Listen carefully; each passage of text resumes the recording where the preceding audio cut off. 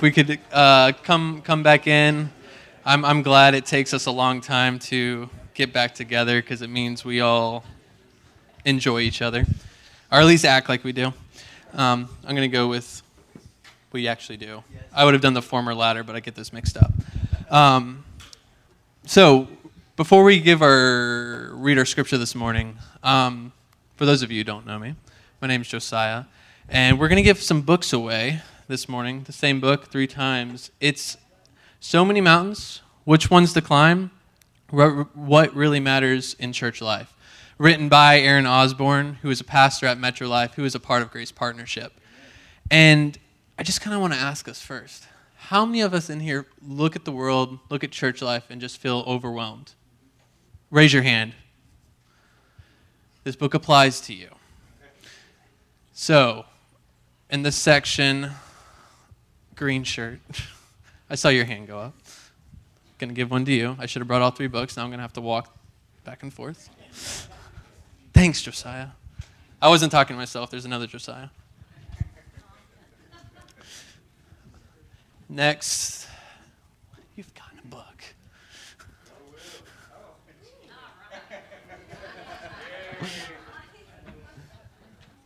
And then, Mr. John, even though you're in that hideous blue and orange. He's going to forgive it. I forgive you, yes. But this is just a great book. We have looked at it, me and Lisa have ourselves. But just, are we more aware of what divides us or what unites us? Do you have more clarity on what you are against or what you are for? Are you willing to die on a mountain that is not worth dying on? These are a few of the questions that Aaron seeks to answer in this book. So many mountains, which ones to climb? You cannot climb every mountain, nor should you. But which ones should you climb? Should you go for the most difficult, the highest, or the one off the beaten path? This book will seek to answer that. So, I encourage you to take a look at the review and then also take a look at the book. Now, this morning, our scripture reading, the reviews are right over there, by the way. Our scripture reading this morning comes from James 5. If you would, please stand. I'll pray for us, and then we'll read this passage. James 5, verse 19. If you would, please pray with me. Almighty God, in you are hidden all the treasures of wisdom and knowledge. Open our eyes that we may see the wonders of your word, and give us grace that we may clearly understand and freely choose the way of your wisdom. Through Christ our Lord. Amen. James 5:19. My brothers, if anyone among you wanders from the truth, and someone brings him back, let him know that whoever brings back a sinner from his wandering will save his soul from death and will overcome a multitude of sins. This is the word of the Lord.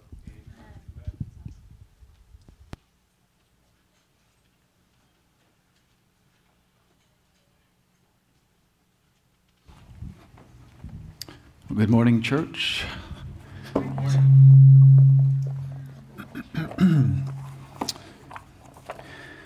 It's good to be here with you. I'm excited to be here and preach this. Did we change this thing? All right. It always, okay. Felt different last time. Give me one moment to get adjusted here.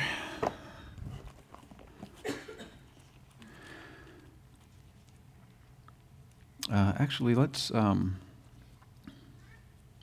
pray real quick again, if you don't mind.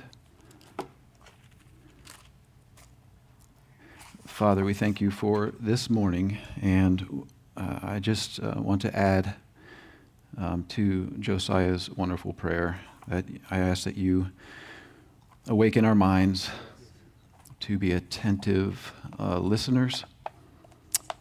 I ask that you fan the flame in our hearts and energize us to put feet and hands to what we learn in here this morning.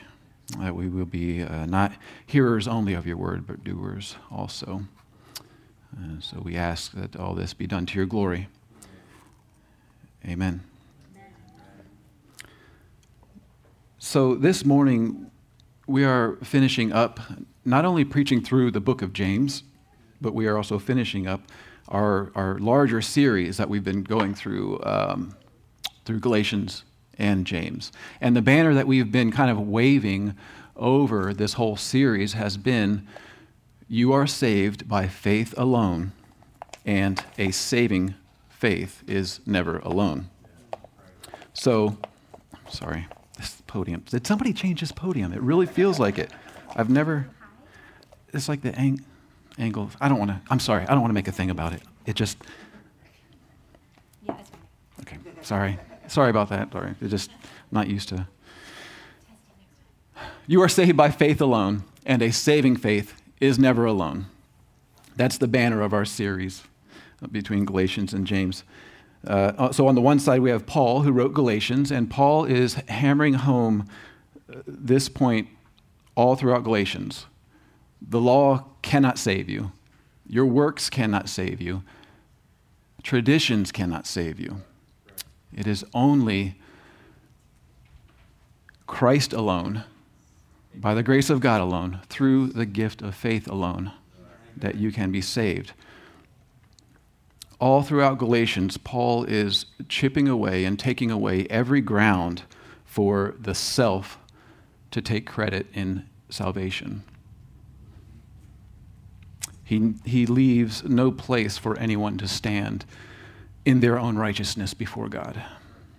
You are saved by faith alone. So that's Paul on the one side. On the other side, you have James, and he's tearing down this error that often comes from Paul's teaching. The error is, okay, well, if we're saved by faith alone, then it doesn't matter how we live. Then works don't matter. Right. James is not going to let that stand. He will not allow the true and living faith to be twisted into a doctrine of dead faith, of faith without works.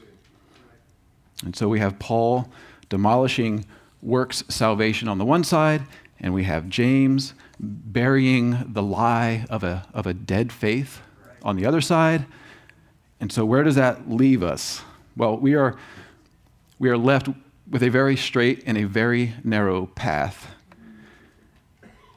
And I have to be honest with you, it's going to take a miracle for us to stay on this path. It's going to take a miracle.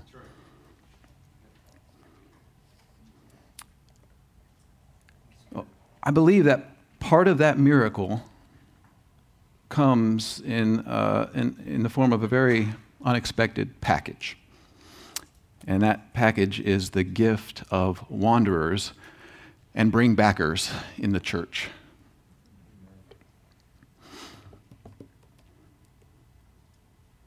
Part of the miracle of us staying on the path and not falling into the errors of work salvation and dead faith comes in the form of God's gift to the church of wanderers and bring-backers. So I'm going to reread our text this morning since it's so short, just to remind you of it. James 5:19 and 20. James closes by saying, "My brothers, if anyone among you wanders from the truth, and someone brings him back, let him know that whoever brings back a sinner from his wandering will save his soul from death and will cover a multitude of sins." So here's the big idea. Here's the main thing I'd like for you all to walk away with. The presence of struggle in the visible church is a means of grace by which God tries the confession of our mouths and he confirms the quality of our faith. And all this is leading to the upbuilding and edification of the invisible church. So those terms, visible church and invisible church, we'll touch on those to be clear about what we mean by that. But that's the big idea. So in our text this morning, we have two kinds of people found in the church. I'm going to keep emphasizing in the church for reasons that hopefully will be clear later. But we've got two kinds of people. We've got the wanderers, and the bringbackers. Couldn't think of a better way to describe them, but just people who bring back wanderers, bringbackers. And so I've got 2 points to make from this text, and then my third point is going to be an attempt to confront us with this text, okay? First point is wanderers in the church. Wanderers in the church. The Christian life is not always easy, and it's also not always safe. There are many dangers, toils, and snares. There are many temptations and trials, fears, doubts, many errors on every side. And the fact that there are wanderers within the church shows us that the Christian life is not always easy or safe. So the question that has gained prominence more recently in our culture today, but it's a question that has always been asked from day one: what are we to make of people who once claimed to be Christian and then at some time forsake that claim or reject that claim? Well, there are two common responses from the Christian culture today. And I want to say up front that I believe that they're trying to get at something good. They're recognizing that there's something wrong here, and they're trying to handle it. But we can't buy into them, okay? So just up front on that. So here's two common responses. One is, one part of Christianity says, they teach that you get salvation when you believe, and if you decide to not believe anymore or walk away or wander from the faith, then you lose your salvation. And by implication, if you were to change your mind and believe again, you would get your salvation back, and you could potentially lose it again. And you're always in this flux of, depending on where you are confessing and where you feel you are, that your salvation is contingent upon that. Okay? Even though this is an error, I want to mention that they're trying to get at the fact that it matters how you live. That's where this teaching comes from. They believe, okay, well, if you say you believe something and you're not living like it, or if you just reject that you believe something, it shouldn't make a difference in your Christian life. Another response to people who walk away from the faith they once professed is some say that, well, once you say the prayer, then it's a done deal, that you cannot ever lose your salvation, even if you later reject it.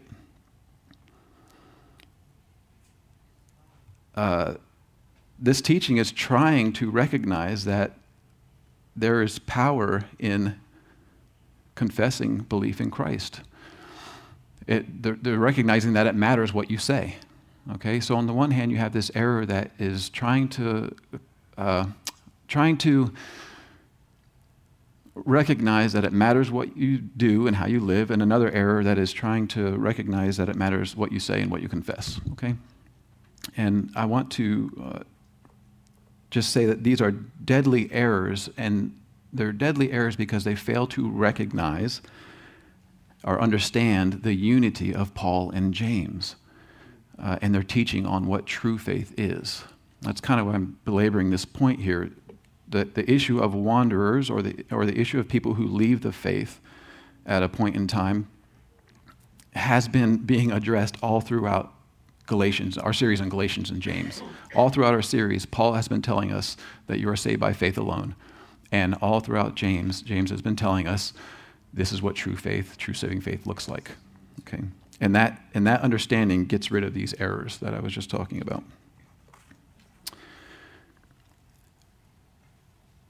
Now, in the big idea, I'm talking about the visible church and the invisible church. So I need you to put it in King James language, gird up the loins of your mind. Hang with me for a second. This is going to feel like maybe a rabbit trail, or it's going to feel like a tangent, but it's not. What we're actually doing is digging deeper beneath the surface issues so that we can get a better understanding of the place of wanderers in the church, okay? So hang with me. We'll get through this. So here's where we need to make some distinctions. The visible church And these are just terms that other people have made up, and they seem to work. If you can come up with some better ones, that's fine. Just get the concepts here. The visible church is made up of the people who profess to be followers of Christ. They are professing to follow Christ. This is the group of people that James and Paul are writing to, the churches in Galatia, the churches, the tribes scattered in the diaspora. James and Paul are writing to the churches in their areas. Now, what we need to know is that when Paul and James are writing these letters, they don't have some secret knowledge of who has true saving faith and who does not. They're writing to the church that they can see, the church that has gathered under the banner of the confession of Christ, okay? That's the visible church. The invisible church is known only by God, and it's made up of God's elect.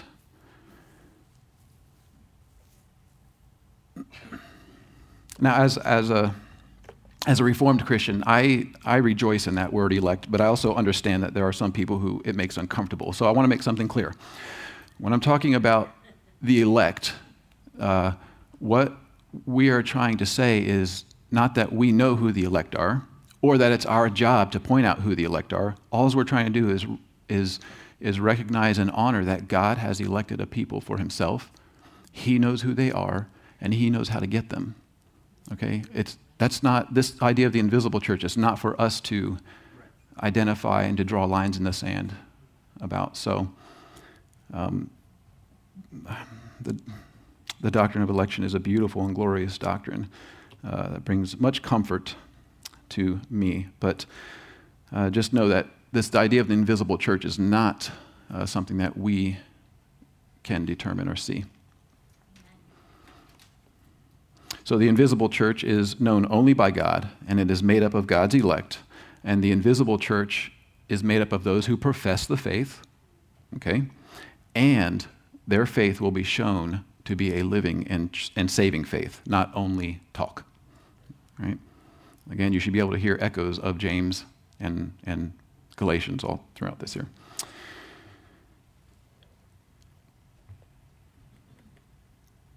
So the point is that not everybody in the visible church is part of the invisible church, okay? So what we're going to do right now is go through some scriptures, and I just restricted them to Galatians and James so that we can pull them right out of the series that we've been going through. And I want to show you and demonstrate for you that Paul and James recognize these distinctions, even if they don't use these terms. And then we'll end up coming back to these texts a little bit later, okay? So we're going to start going through a couple scriptures out of each book. Galatians chapter 1, verses 6 and 7, Paul writes to the church in Galatia, I am astonished that you are so quickly deserting him who called you in the grace of Christ and are turning to a different gospel. Not that there is another one, but there are some who trouble you and want to distort the gospel of Christ. So there are people in the church who are deserting Christ and are turning to a different gospel. Wanderers.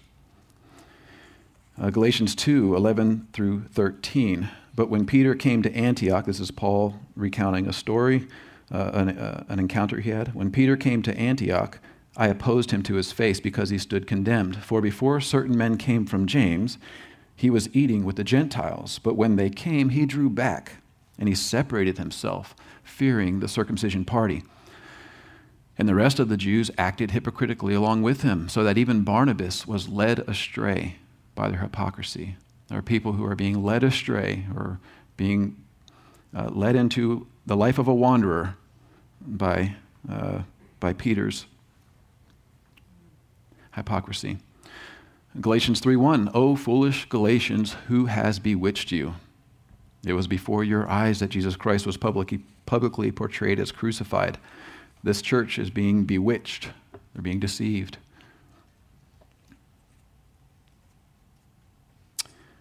James 1:22, be ye doers of the word and not hearers only, deceiving yourselves. Again, James is writing to the church, the professing church, the visible church.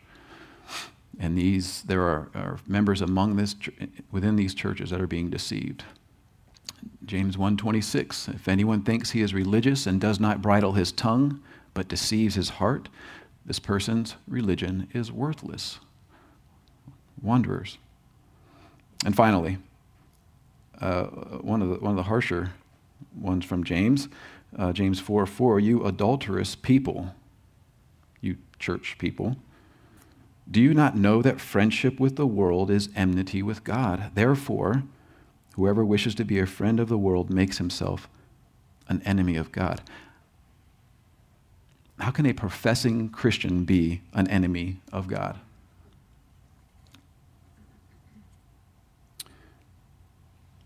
So, the reality of the visible church and the invisible church is all throughout the Bible, Old and New Testament.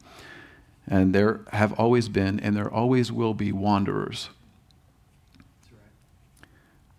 So we're going to move on to our next point, but I just want to reinforce our attitude, our mindset towards wanderers, okay? Again, our job is not to make the judgment call on where certain wanderers stand, where their hearts are really at.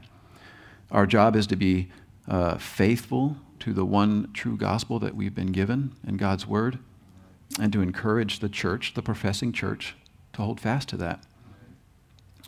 So when we see people, whether they're high profile or just within our family circles, when we see people wander from the faith, we do not say, well, I guess their faith never was true.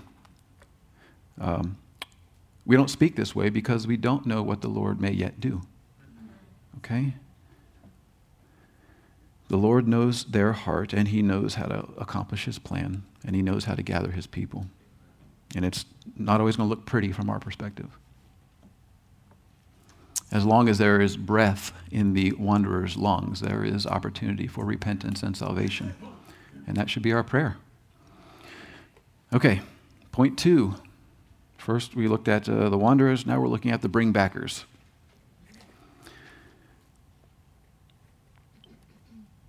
As I said in the beginning, part of the miracle of staying on the straight and narrow path comes in the form of having wanderers and bringbackers given to the church. We are so prone to wander that we can easily identify with that category. But what about the one who brings the wanderer back? Maybe that's just the pastor's job. Maybe that's just the men and women who have been to school and have had special training in that. Well, elders should be equipped to teach, as Scripture says, but that doesn't let us off the hook. Every member in the body of Christ has a purpose and a gifting to be used for the mutual edification of the whole body, no matter how seemingly insignificant it may be. So it is not your position in the church that qualifies you to be a bringbacker. It's the condition of your faith.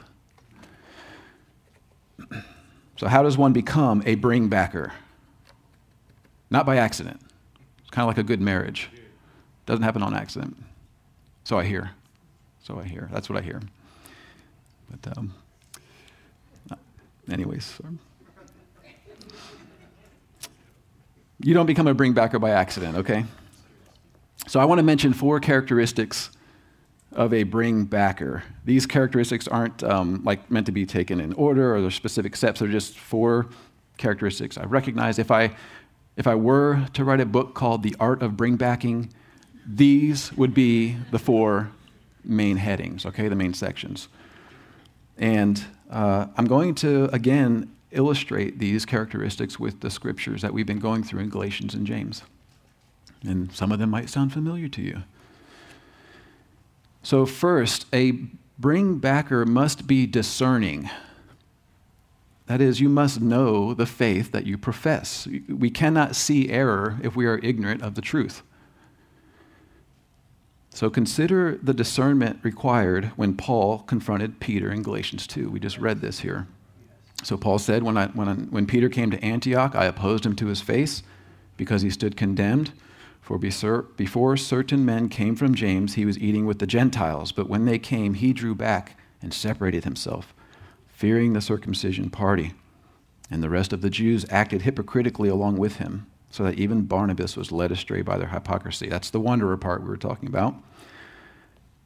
And Paul goes on to say, but when I saw that their conduct was not in step with the truth of the gospel, I said to Peter before them all, if you, though a Jew, live like a Gentile and not like a Jew, how can you force the Gentiles to live like Jews? Paul was able to immediately see that their living was not in step with the truth of the gospel. He was immediately able to discern the danger of Peter's hypocrisy. Why? Because Paul knew what he believed. He knew the truth so well that the slightest movement towards error raised red flags in his mind.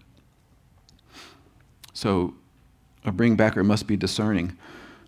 A bringbacker must also be reminding.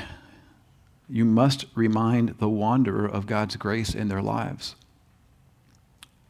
What this means is that there must be some kind of meaningful relationship that you have with these people, with the wanderer. It's not enough to be able to just point out error and leave it at that.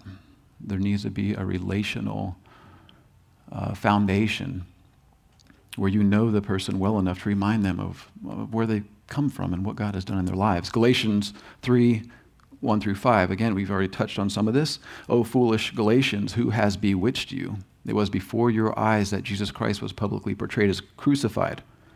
There's the wandering church.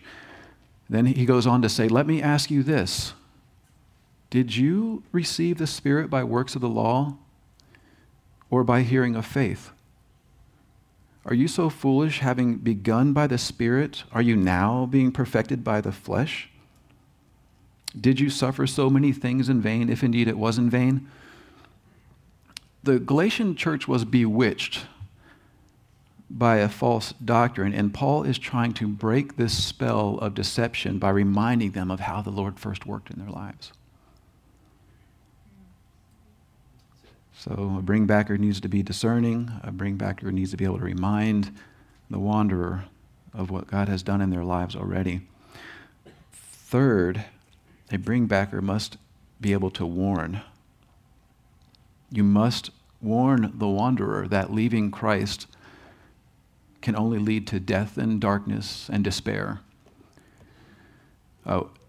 We must truly fear the prospect of living in this world without Christ, and the wanderer needs to know that. James 4, 1 through 4. What causes quarrels and fights among you?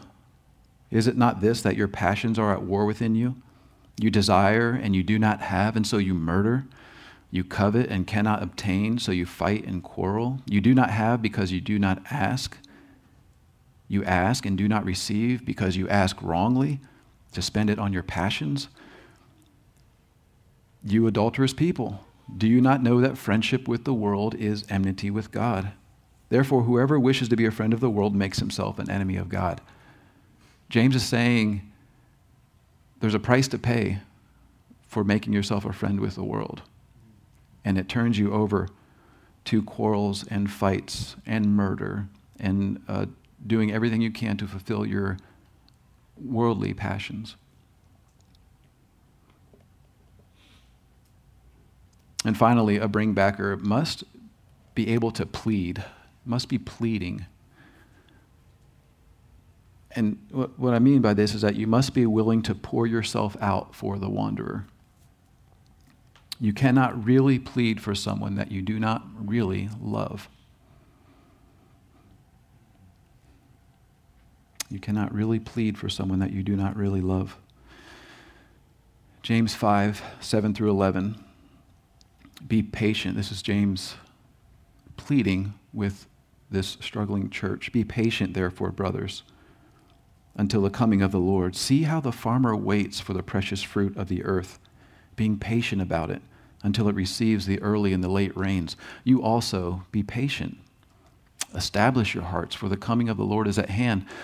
Don't grumble against one another, brothers, so that you may not be judged. Behold, the judge is standing at the door. As an example of suffering and patience, brothers, take the prophets who spoke in the name of the Lord. Behold, we consider those blessed who remain steadfast. You have heard of the steadfastness of Job, and you have seen the purpose of the Lord, how the Lord is compassionate and merciful.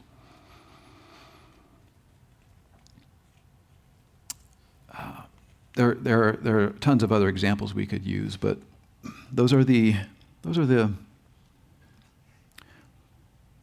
4 characteristics of what a bringbacker is. They must be discerning. They must be able to remind the wanderer of their past, of what God has done in their lives. They must be able to warn the wanderer of the reality of what's at stake. And they must be able to plead with the wanderer, to give themselves, to, in a sense, sacrifice themselves, to lay their lives down for their wandering brother or sister. So you don't accidentally become a bringbacker. It is the high calling of every saint.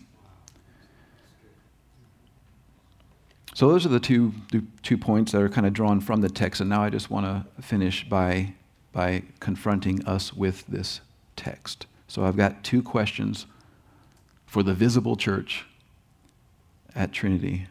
The one question is to the wanderer, to whom will you go? And the second question is, bringbacker, to whom will you call them? So first, wanderer, to whom will you go? Here's just a few examples of where I've seen wanderers try to go. Will you go to science? Science has attained a godlike status in our culture today. But true science can only exist in God's world. Science crumbles into nonsense the second that it is taken out of the biblical worldview. And I appreciate that. But for those of you that don't buy that, please come talk with me. This is something I've struggled through myself, and let's talk about it. So science, what we find is that science is a great tool, but it is a lousy God. Well, wanderer, will you go to culture? Culture exerts a powerful influence on people. Culture is an outside pressure that threatens our inside peace. But it is only a momentary threat. Culture is constantly tossed about by every wind of change. It claims to offer freedom, but it only entangles us into a deeper and deeper bondage. For example, the sexual rebellion in our culture today, the rebellion of identity, of rejecting identity, these movements all claim to grant freedom of expression, but they are only leading to more and more death and darkness. Well, finally, wanderer, will you go to your own heart? Follow your heart if you're sinless. I wasn't going to say this, but my daughter is not in here, and nobody tell her that I say this. She has a pajama set, and I'm realizing as I'm saying this that it might have been someone in here that bought this for her. So if you did, I'm sorry. We can work through it, okay? So she has this pajama set, and on the shirt it says, "Follow your heart." And I know what it's trying to say, okay? She's a little princess. She wants to be a warrior princess, a ninja princess, but she's a little princess. And but she's got this shirt, and I have been tempted when doing the laundry to take that shirt and go burn it like a purification ritual type thing. But that's just my. I get what they're getting at, and if you bought that for my daughter, she loves it, and she'll learn one day. But can you follow your heart? We all know. I think even my daughter would know if we were able to put words to it. That from experience, that though our hearts are very passionate, they are often very wrong. Our hearts are constantly deceiving us. Our hearts are idol factories, always pursuing the things that cannot save us and cannot satisfy us. Now, I want to be clear in saying all that science, culture, and your heart are all good gifts of God, from God, and they're to be used in service to Him. But they are all cheats when they take God's place.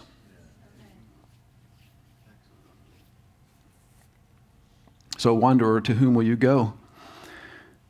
Please consider that it is one thing to struggle with questions about your faith. It's one thing to struggle about the faith that you once professed, but you also have to look at the alternatives. If you leave the God of love, then where can you go except into despair? If you flee Christ, who is himself the fountain of life, into whose arms can you run except death? If you turn your back on the light of the gospel, what option do you have but to descend into a deeper and deeper darkness?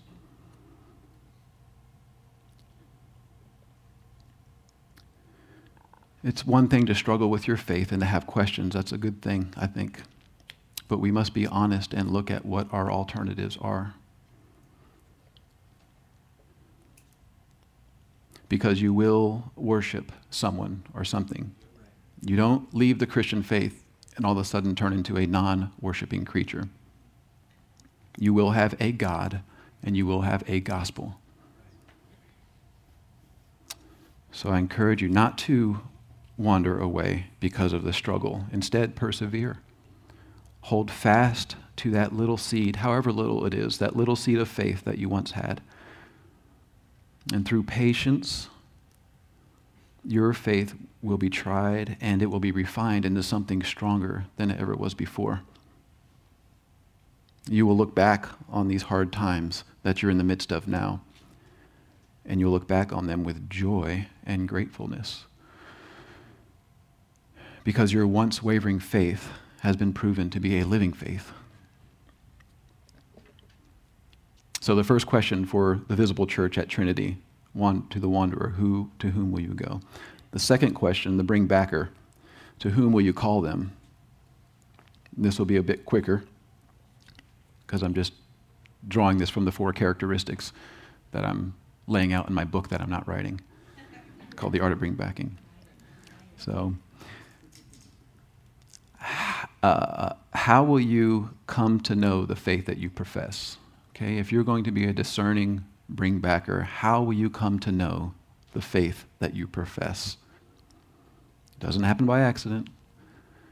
Sign up for these classes. Join in on going through the systematic theology. Gather with brothers and sisters and learn of the Lord. You need to know your faith. You cannot discern error if you are ignorant of the truth. If you care for the wanderer, you've got to have somebody to call them back to. How will you be able to remind people of what God has done in their past, in the past of the wanderer? You cannot remind the wanderers of Christ's work in their life if you don't have some kind of relationship with them. This is a call to community, and not just a community of like hobbies and like interests, and not just a community of people that you're comfortable with.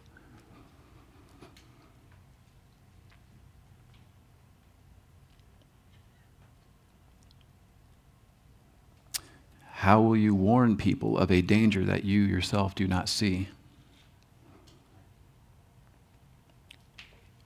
If you do not fear living life without Christ, why in the world should the wanderer take you seriously about the warnings you give them?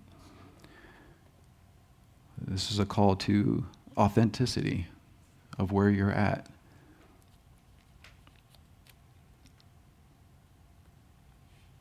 And how can you plead for people that you don't love? That's the fourth point there. The fourth question to the bring backer. How can you plead for people that you don't love?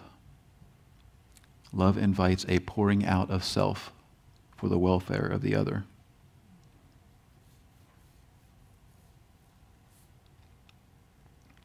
So to restate the big idea of this text, of this message, the presence of struggle in the visible church is a means of grace by which God tries the confession of our mouth and confirms the quality of our faith, leading to the building up of the invisible church. So I hope that we can see by now that the wanderer and the bringbacker are not two permanent groups of people. The intention here is not to say that to draw a line in the sand and say, well, this is us, whoever, and this is them. Right now, at this moment, we might be able to identify where we feel we stand, and we might be able to see the lives of other people and have a guess at where they might stand. But that's right now. That's for the moment. And we all know that various trials will come, and our faith will again be tested. So, to the bringbacker, I encourage you, consider your position of strength that you're in right now as a blessing from God, but also as a calling from God. It's a blessing to be given to others, to be used in serving those who are not so strong at the moment.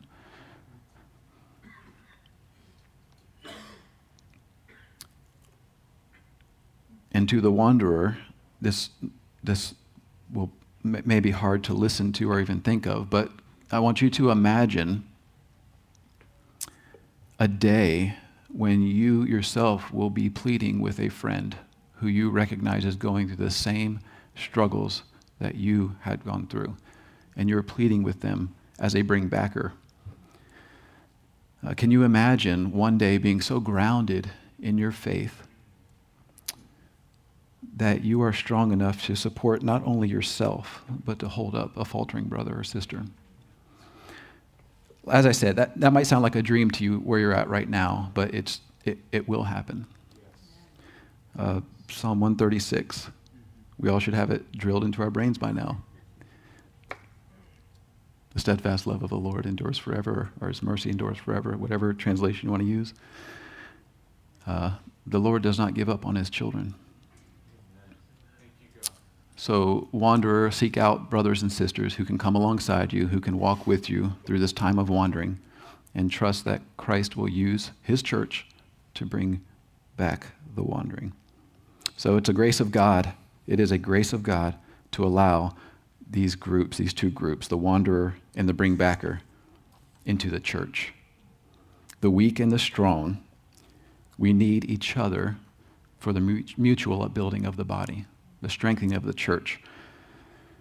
And wherever we may find ourselves today, know that there will be a time in the future where we may be on the other side and in need of that other side. And this is a good thing.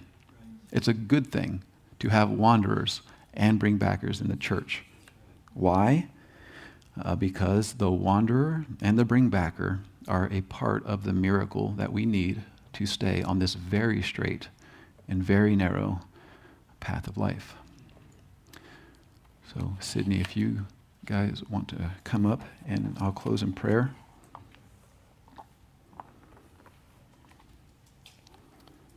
And we're going to sing a response song. It may cause a little deja vu, but it's a good one. It's worth doing again. Father, I do thank you so much for your word. And I thank you for your church. I thank you for the weak and for the strong. Thank you for the trials of life. I thank you for the questions that plague us. Even in the times of darkness and confusion, when we don't understand what's going on, I thank you that you do. And you are not caught off guard. You are not taken aback. And you are not mistaken. So we entrust our souls to you, and we entrust the visible church to you. We entrust Trinity Community Church to you, knowing that you will always be faithful to bring your children to you. Be with us today, and let your word sink deep into our hearts, Lord. In Christ's name we pray, amen.